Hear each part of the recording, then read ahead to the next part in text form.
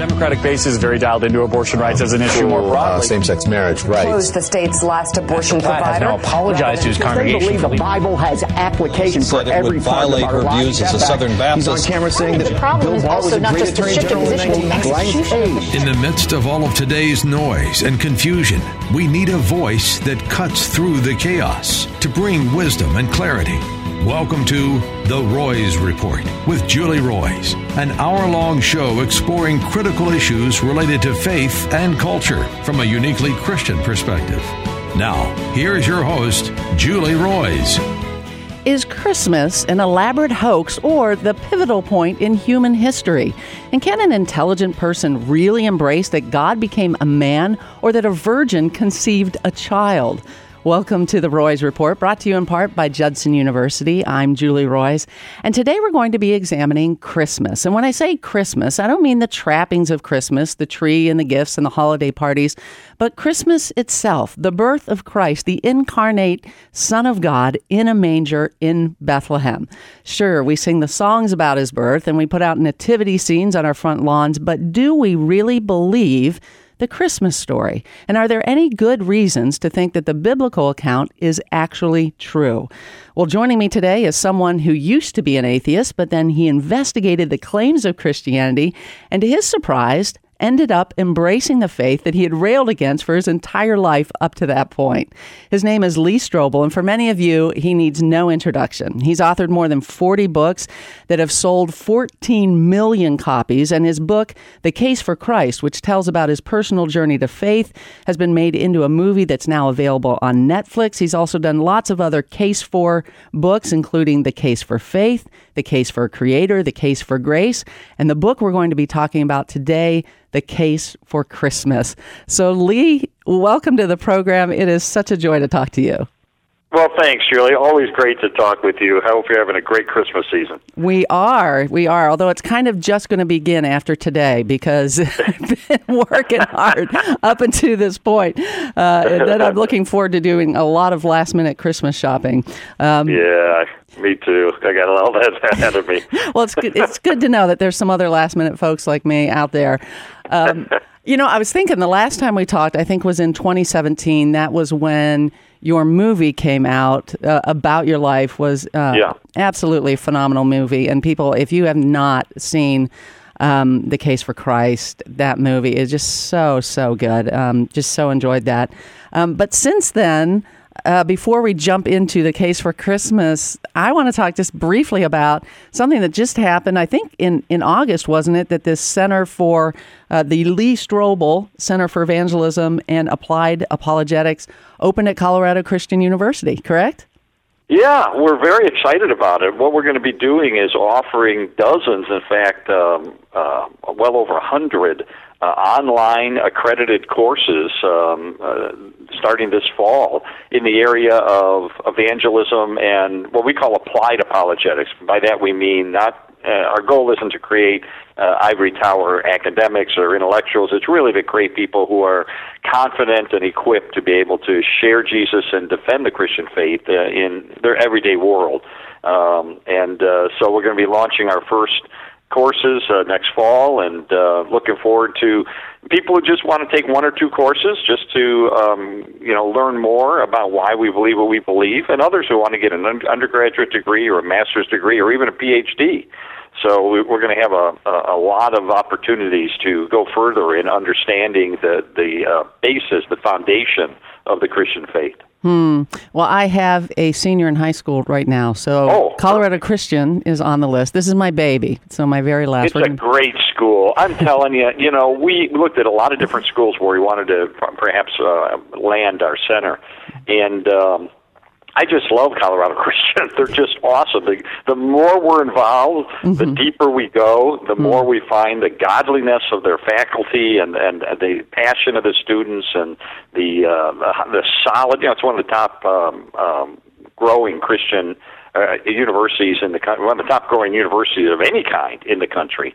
High quality, and anyway, I'm kind of become a cheerleader for Colorado Christian. Well, I love Colorado, so we're actually going out there in January, and definitely going to swing by the school and take a look. So excited about that, and excited. I think it's so important for schools to have apologetics programs and classes, and there's too few, I think, Christian schools that do. So hats off to them. That's outstanding. It's also one of the few Christian schools, in fact, the only one I know of, that requires every student, whether you're a nursing student or a business student or whatever, every student takes a course on relational evangelism, learns how to share their faith. I think that's awesome. That's fantastic. And, sometimes at those Christian schools, they need to evangelize each other sometimes. That's true. That's an important thing. Well, let's dive into this book. I actually looked on Amazon, The Case for Christmas, which came out, 5 years ago. It's still on the top 100 list. And is that right? It is. So there aren't very many books that have that kind of staying power. So I think that speaks to the content of it, and also I think just to your popularity as a writer. But let me just start with sort of an overarching question. Now that you've invested years in researching the evidence for Christmas, in all of your investigations on Christmas, are there any traditions that you found don't withstand scrutiny? Yeah, I really have. It's fun as I've tried to separate sort of the holiday from the holy day, and the facts from the fantasy, and the truth from the tradition. I've found that certain things have kind of come into our popular conception of Christmas, but don't really have a biblical basis. I'll give you a good example. The popular conception of the Christmas story is that Mary and Joseph, because of the census, are called to Bethlehem. She is about to give birth, and they come into town, and there's an innkeeper that says, sorry, no room at the inn. So they don't have any place to go. They go into a stable or a cave, and she gives birth among the animals, and then puts the baby in the manger. Well, there's a problem with that. There probably was no inn and no innkeeper. There were commercial lodging places available in the first century, but probably not in Bethlehem. It was a small town, and it wasn't on a major thoroughfare. But the key is the word that's used there, that's translated as inn. It's a Greek word called katalima. And it's only used 2 times in the New Testament. And the other time it's used is the place where the Last Supper was held, where it clearly means a spare room. And so if Luke wanted to say this was an inn, this was a commercial lodging institution, he would have used a different Greek word. But he used katalima. And the best translation of katalima is guest room. In fact, if you look at the NIV version, the New International Version, it says that there was no guest room available for them. And you can trace that back. I trace it back to the year 1395, where John Wycliffe's translation used the word chamber or room. And then later, the King James Version kind of picked up this idea that it was an inn, and that's kind of what spawned this story. So let me explain real quickly what this involved. In the first century, in this locale, a typical house had one large room, but it was divided in 2 parts. The first part, the larger area, was the family room, and that's where you would cook and eat and sleep, and then there were a few steps down to the animal room. And this is where the family donkey or the cow or a couple of sheep would spend the night. So at the last thing in the day, they would bring them into this section of the room that's separated by some stairs, maybe half a dozen stairs that go up to the family room. And the animals would stay in there, and there was a manger in there. And then often these animals during the night would come up the little stairs into the family room, and they would hang out with the family, the sheep and so forth. And so they had a manger in the family room as well. What some houses did is they added a second room.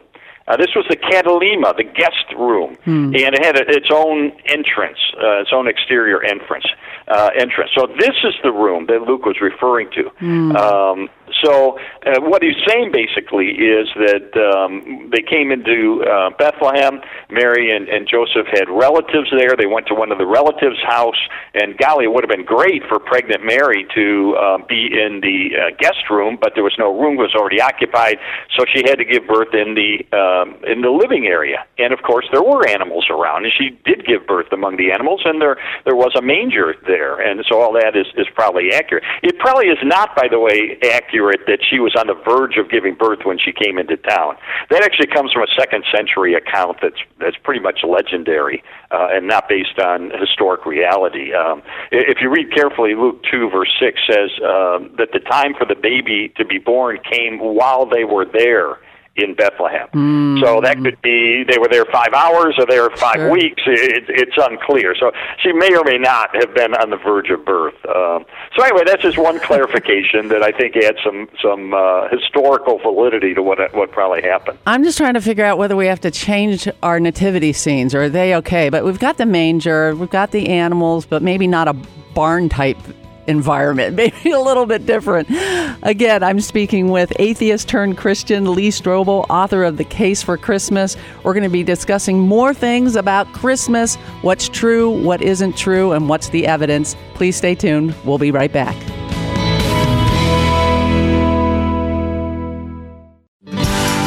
We now return to the Roys Report.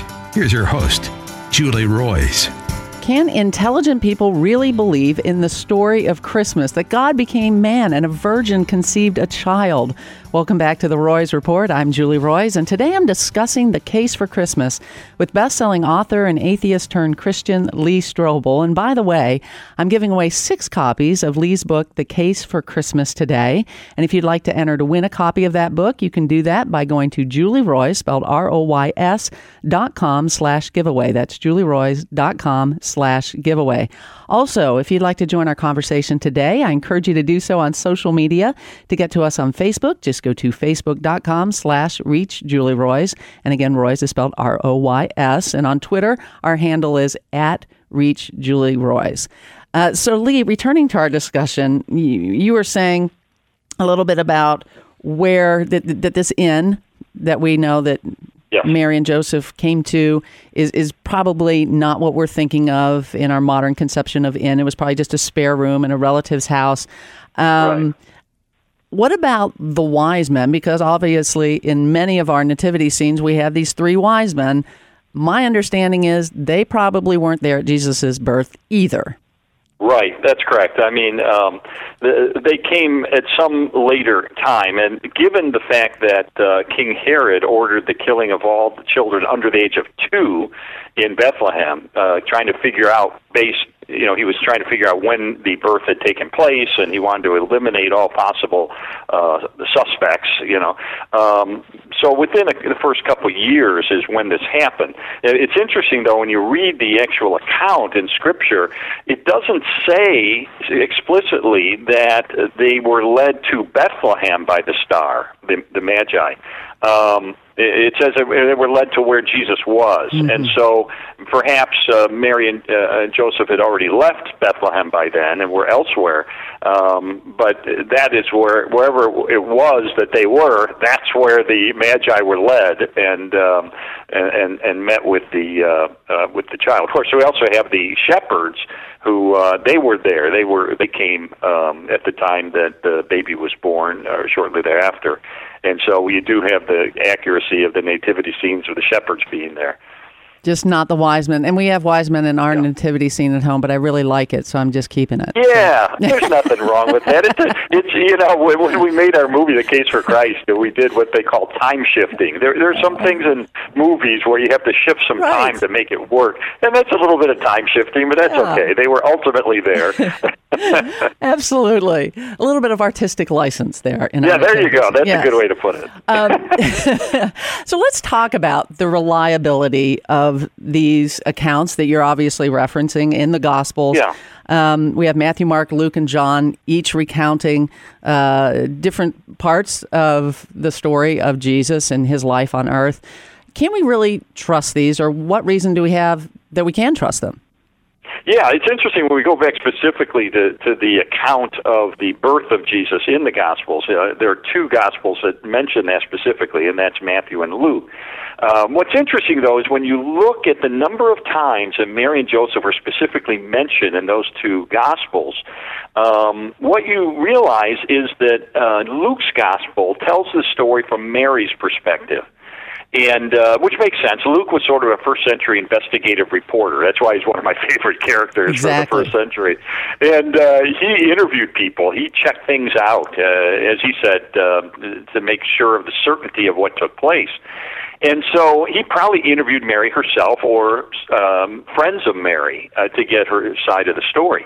Matthew, on the other hand, writes from Joseph's perspective. And when you think about it, it makes sense because Joseph, the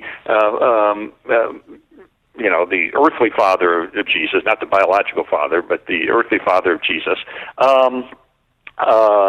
died apparently before Jesus' earthly ministry began. But Matthew became a leader in the church in Jerusalem. Well, guess who else was a leader there? James, the half-brother of Jesus. And so it would have made sense that Joseph would have told the children the story of what happened with the birth of Jesus and this unusual circumstance, this virgin conception. And that's apparently where James heard it, and then he probably passed it on to Matthew when they were leaders of the church in Jerusalem. So you have two different perspectives. Why that's important is this means we have two independent sources for the story of the virgin conception of Jesus, which is the central teaching of the birth of Jesus, the incarnation. So, and these go back very early. So these are sources that Matthew and Luke drew upon that go back even before the Gospels were written. So this takes it way back. Some critics say, this idea that Jesus was born of a virgin, that was a later addition that the Christians later said, well, we want to bolster the divine credentials of Jesus, so let's invent this story that he was born of a virgin. No, I mean, we have a story that goes way back to the beginning, to the first generation of Christ followers. Now, the question comes up then, well, what about John and what about Mark? How come they don't mention the virgin conception? And what about Paul? He doesn't mention it either. So what's the deal? And I think the answer is that not all the Gospels report every detail about the events of Jesus' life. In fact, John was the last Gospel written, and so he doesn't repeat a lot of material that's already been made known in the other Gospels. So, but it is interesting. There is a church tradition that says that John mentored an early church father by the name of Ignatius. And in the first century, Ignatius wrote a letter specifically confirming that Jesus was, quote, truly born of a virgin. So where did he get that idea? Well, maybe from his mentor, John. And then Mark doesn't deal with the early years of Jesus at all, so he doesn't reference this. But he does in Mark 6, verse 3. He refers to Jesus as the son of Mary.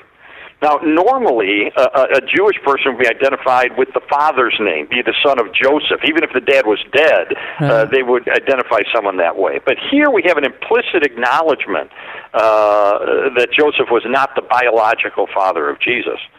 And then, in terms of why Paul didn't mention it, I think that it simply wasn't an issue relevant to the things that prompted him to write his epistles. He doesn't mention a lot of details about Jesus. He doesn't mention Mary, Joseph, Bethlehem. That doesn't mean that those places didn't exist. But then again, in Galatians 4, verse 4, Paul says, God sent forth his son coming from a woman. So here again, you have this reference that apparently something unusual about his birth. And in fact, in 1 Corinthians 15, Paul talks about in different ways how Adam and Jesus came miraculously from the hand of God. And an early church apologist named Irenaeus later connects this with the virgin birth. So he's indicating that there's something miraculous about his birth. So I think we have good, solid historical reasons to believe in the virgin birth. The records of the Gospels, I think, are reasonable to believe from a historical standpoint, especially when you look at their dating. When you look at the book of Acts, we see that it doesn't mention a lot of things that happened in the 60s A.D. Jesus was crucified either in 30 or 33 A.D. So in the 60s, there were a bunch of things that happened that would have been in Acts, had it been written later, but it apparently was written before about 62 A.D. Well, Acts is the second part of Luke's work, the first part being the Gospel of Luke, so that's even earlier. And then one of Luke's sources was Mark, and so Mark is dated even earlier. So we have these are very close. These are first generation. This is stuff coming from the first generation, and so that gives it reliable, gives it credibility. The other thing is we see the careful nature. Luke has the most complete account of the virgin conception and the birth of Jesus, and Luke has been studied and is known for being an extremely reliable historian. You can check the references that he makes to various things, and they tend to check out. And over again, where archaeology can confirm an event, it does confirm what Luke says. Now, I'll give you a great example of that related to the birth of Jesus. The Gospels tell us that Jesus later grew up after being born in Bethlehem in Nazareth. And a lot of skeptics used to say, well, Nazareth didn't exist in the first century. So there you go. Shows Luke doesn't know what he's talking about. And yet, just a few years ago, in what had been Nazareth in the first century, archaeologists discovered a house from Jesus' era. And what's interesting about that house is it had limestone pottery in it. And what that means is that limestone pottery was used by Jewish families because they believed it would not make the food impure. So Jews were in Nazareth. Hey, I got to cut you off because we have to go to break. But when we come back, I want to talk about that some more. We're also getting into some material that wasn't in the case for Christ. This is new material about the virgin conception, which you're not supposed to say. The more correct term is virgin conception, not virgin birth. When we come back, Lee will explain to us why that is. Again, you're listening to The Roys Report. I'm Julie Roy, speaking today with award-winning and best-selling author Lee Strobel. We will be right back after a short break. Thank you for listening to The Roys Report with Julie Roys. The Roys Report is a listener-supported program, and we're only able to broadcast this program with donations from listeners like you. If you'd like to see this quality program continue, please go to JulieRoys, spelled ROYS.com, and click on the donate button. Now, more of the Roys Report. Once again, here's Julie Roys. We all love the story of Christmas, of a baby born in a manger and angels announcing his birth. But can an intelligent person really believe that a virgin gave birth to the Son of God? Welcome back to the Roys Report, brought to you in part by Judson University. I'm Julie Roys, and today I'm speaking with Lee Strobel, a former atheist and Chicago Tribune reporter who's become a leading Christian author and apologist. And today we're talking about the case for Christmas. And I'm actually giving away 6 copies of Lee's book by that name. If you'd like to enter to win a copy of The Case for Christmas, just go to JulieRoys, spelled ROYS.com/giveaway. That's JulieRoys.com/giveaway. Also, if you're just joining us and you want to listen to the first part of our discussion today, you can find that at JulieRoys.com as well. I'll be posting the complete audio as a podcast following this program. So again, just go to JulieRoys.com and then click on the podcast tab. So Lee, right before break, you were talking about archaeology and Nazareth and how archaeologists first believed that Nazareth really wasn't much of a city and not one that the Jews lived in the first century. Now we're finding that's not true. That's right. By the discovery just recently of this house, and by the way, they since then have found another house from Jesus' era right down the block. We have evidence that indeed Nazareth did exist in the first century, and the fact that they had limestone pottery indicates that this was a Jewish home. So what's interesting, though, is this house that they discovered from the Byzantine era had been revered as being the very house that Jesus had lived in. In fact, they built a convent above this house to kind of recognize it as being the actual birthplace where Jesus grew up. Now, we won't know for sure. We can't prove that one way or the other through archaeology. But what we can confirm is that, again, Luke was right, that Nazareth did exist in the first century. Jewish people did live there. And it's just one more case where you look at the reliability of Luke. And I love how you write about archaeology as it's sort of like the corroborating witness that we talk to as journalists. I mean, if you get a story, you go out and you try to corroborate it with people around it. You can't necessarily find out whether the story the person told was true, but what you can do is find out, well, did the other details check out? And if the other details check out, you say, sounds like a credible witness. If they don't, then you go, not a credible witness. And it is amazing, isn't it, Lee, how time and time again, archaeology backs up what the scriptures say. And there's no other holy book like that. Exactly. And what this tells us is that Luke was a very careful historian, and that's been recognized by secular and Christian scholars through the ages, that Luke was very careful. In fact, one archaeologist carefully examined the references that Luke made to 32 countries, 54 cities, and 9 islands, and he couldn't find a single mistake. So that gives credibility to Luke to say, this guy was not sloppy. He was very careful in what he reported. And so the implication is, therefore, he was probably careful in reporting really important things, like the resurrection, like the birth of Jesus, and so forth.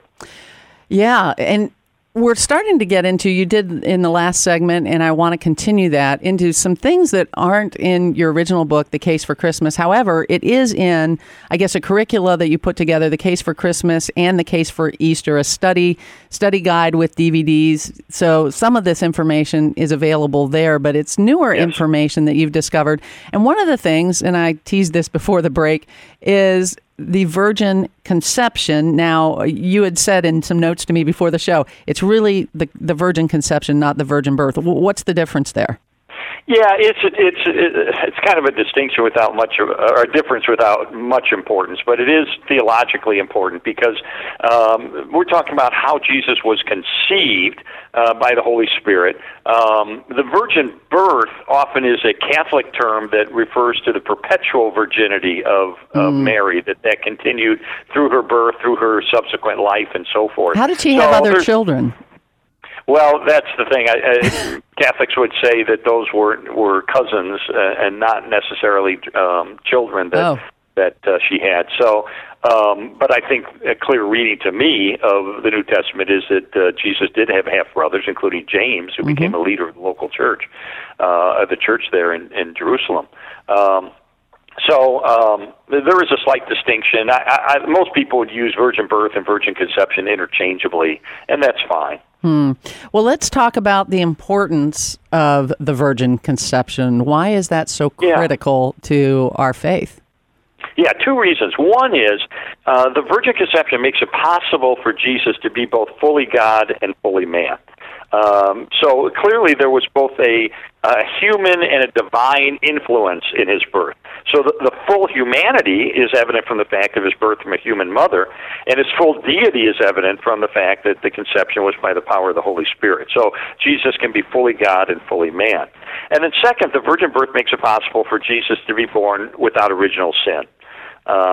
The Bible teaches that all people have inherited this corrupt moral nature, thanks to Adam, our first father. And but because Jesus didn't have an earthly father, a human father, this line of descent from Adam was partially interrupted. And also, it's interesting that the Bible says that somehow, in a way we don't quite understand, this conception by the Holy Spirit prevented the transmission of sin from Mary. How do we know? Well, when you read carefully what Luke says in his first chapter, he says, "The angel replied to Mary, 'The Holy Spirit will come upon you, and the power of the Most High will overshadow you. So,'" in other words, as a direct consequence of this, "the baby to be born will be holy, that is morally pure without sin." So, in some manner, this unbroken line of descent from Adam is interrupted by the Holy Spirit's divine conception of Jesus.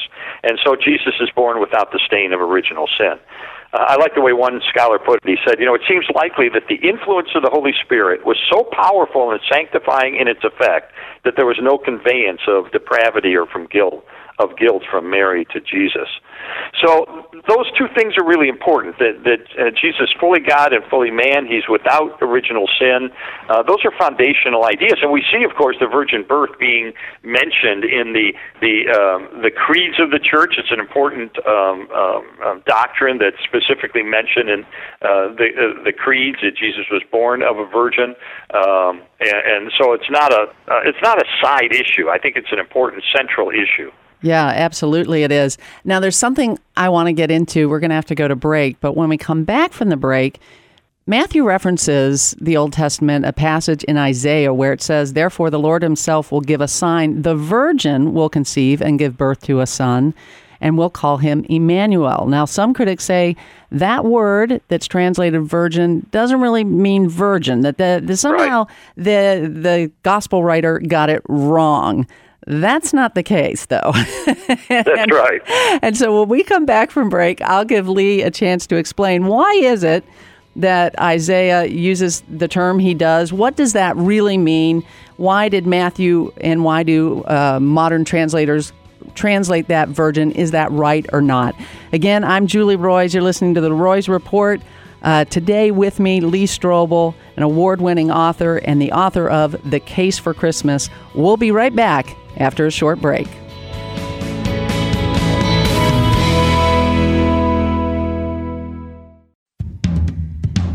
This is the Roys Report with Julie Roys. Is there evidence supporting the biblical account of Christmas? And what about this idea of a virgin giving birth to a son?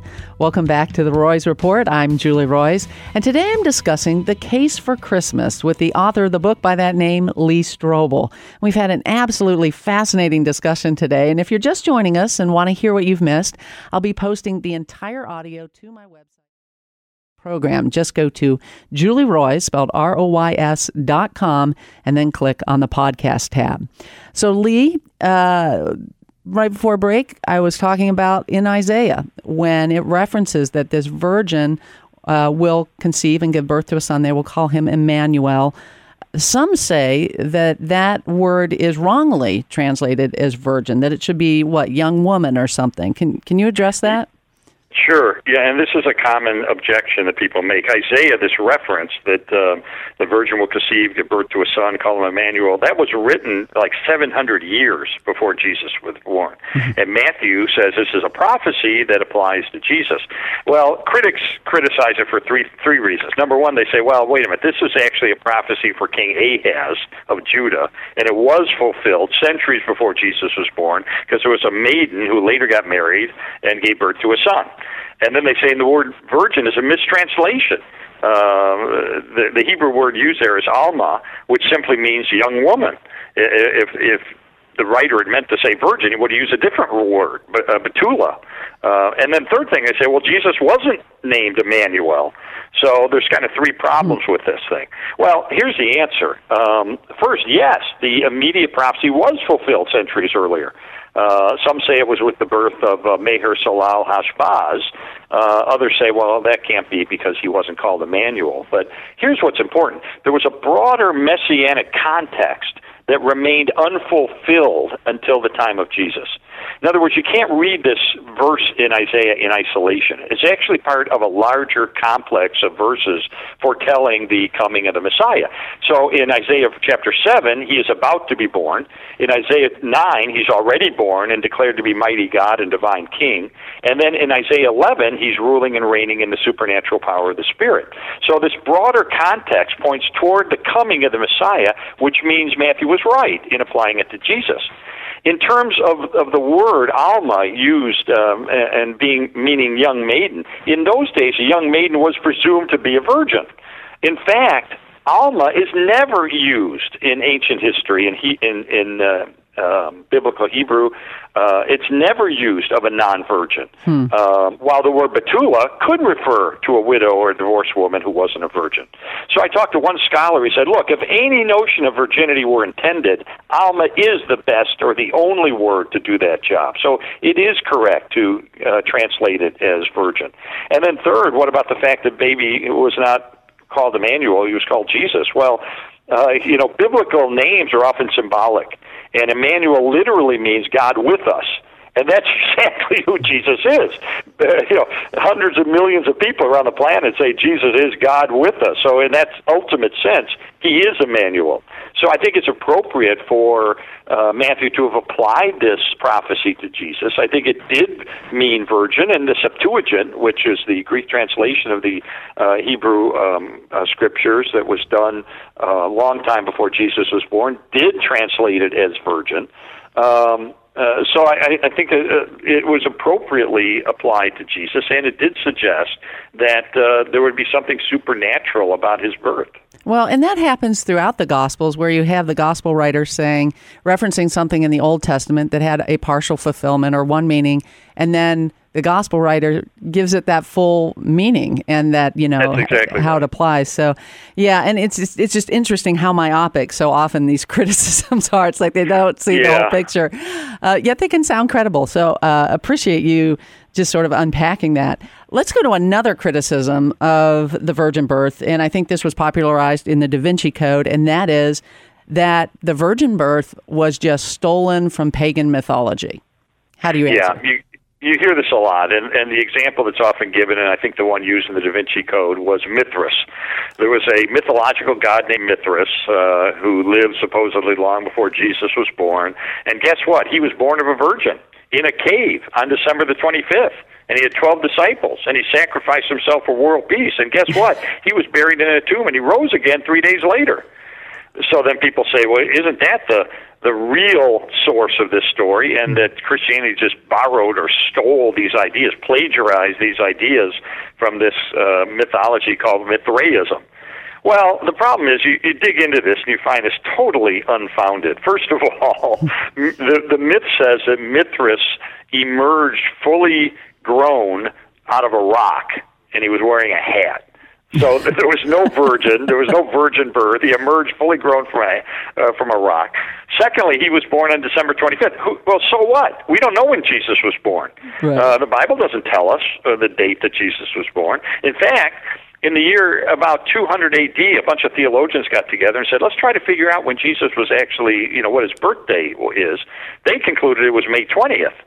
Others say no, it could have been March, could have been April. It was most likely in the spring, because that's when the shepherds were watching their flocks at night. It's when the ewes bore their young, so we don't know the exact birth date of Jesus. And then it got to be about the 4th century, and Christians said, well, wait a minute, we have all these pagan celebrations with a lot of immorality taking place around the winter solstice.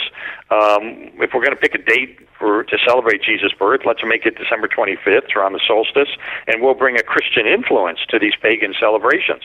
So that's no parallel either. And then you look, he didn't have 12 disciples. The one version said he had one disciple, another version said he had 2.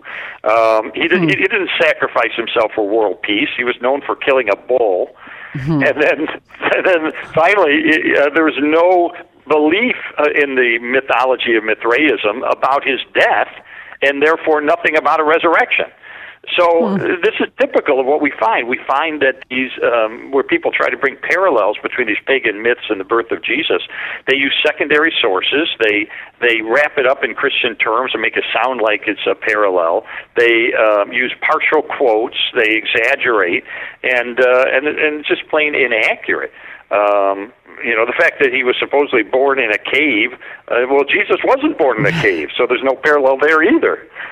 Wow, and there seems to be obviously something driving that, isn't it? I mean, there's some sort of bias that the authors bring to the table, and then they make the narrative fit, even if it doesn't fit, and then it gets sold to people. That's right. And it's sad. In fact, a lot of this was brought up in the 19th century and by some German theologians, and so the Christians got together in the early 20th century and they refuted it completely. But what happened is, in recent years, a lot of internet atheists have gone back to these original claims that were made, ignoring the fact that they've been answered and responded to and refuted, and bringing it up again. And I know one author who's a Greek scholar wrote a book about it and said, I don't know why I'm writing this book. This has been refuted 100 years ago, but I guess I got to do this again just because this has risen again in popular culture. Because everything that's on the internet must be true. That's right. Exactly. Oh, man. Well, we only have about 5 minutes left, but in this last 5 minutes, I'd love to just delve into the topic about Jesus being the Jewish Messiah and whether or not he matched it. Because there were so many, as we touched on, the Isaiah passage, so many Old Testament prophecies looking to what the Messiah would look like.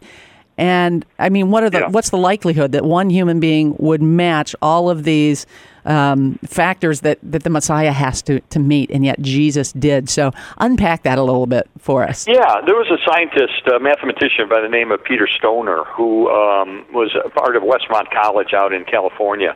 And he decided to do a study, a mathematical study of this issue of what are the odds that any human being through history could fulfill just 48 of these ancient prophecies. And so he took to these prophecies, and they ran mathematical models on these things conservatively. And what he determined is that the odds of any human being in history fulfilling just 48 of these prophecies would be one chance in a trillion.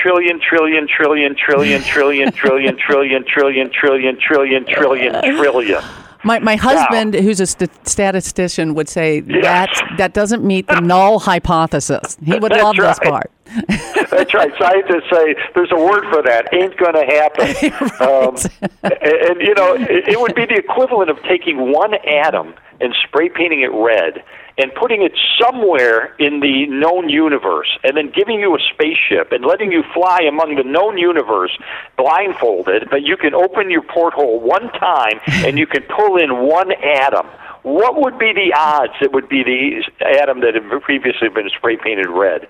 One chance in a trillion, the same odds that any human being could fulfill 40 of these prophecies, but Jesus did it. Jesus did it. And this tells us that against all odds, Jesus has demonstrated that he is the unique Son of God. He is the Messiah, the one referred to in Isaiah as the mighty God.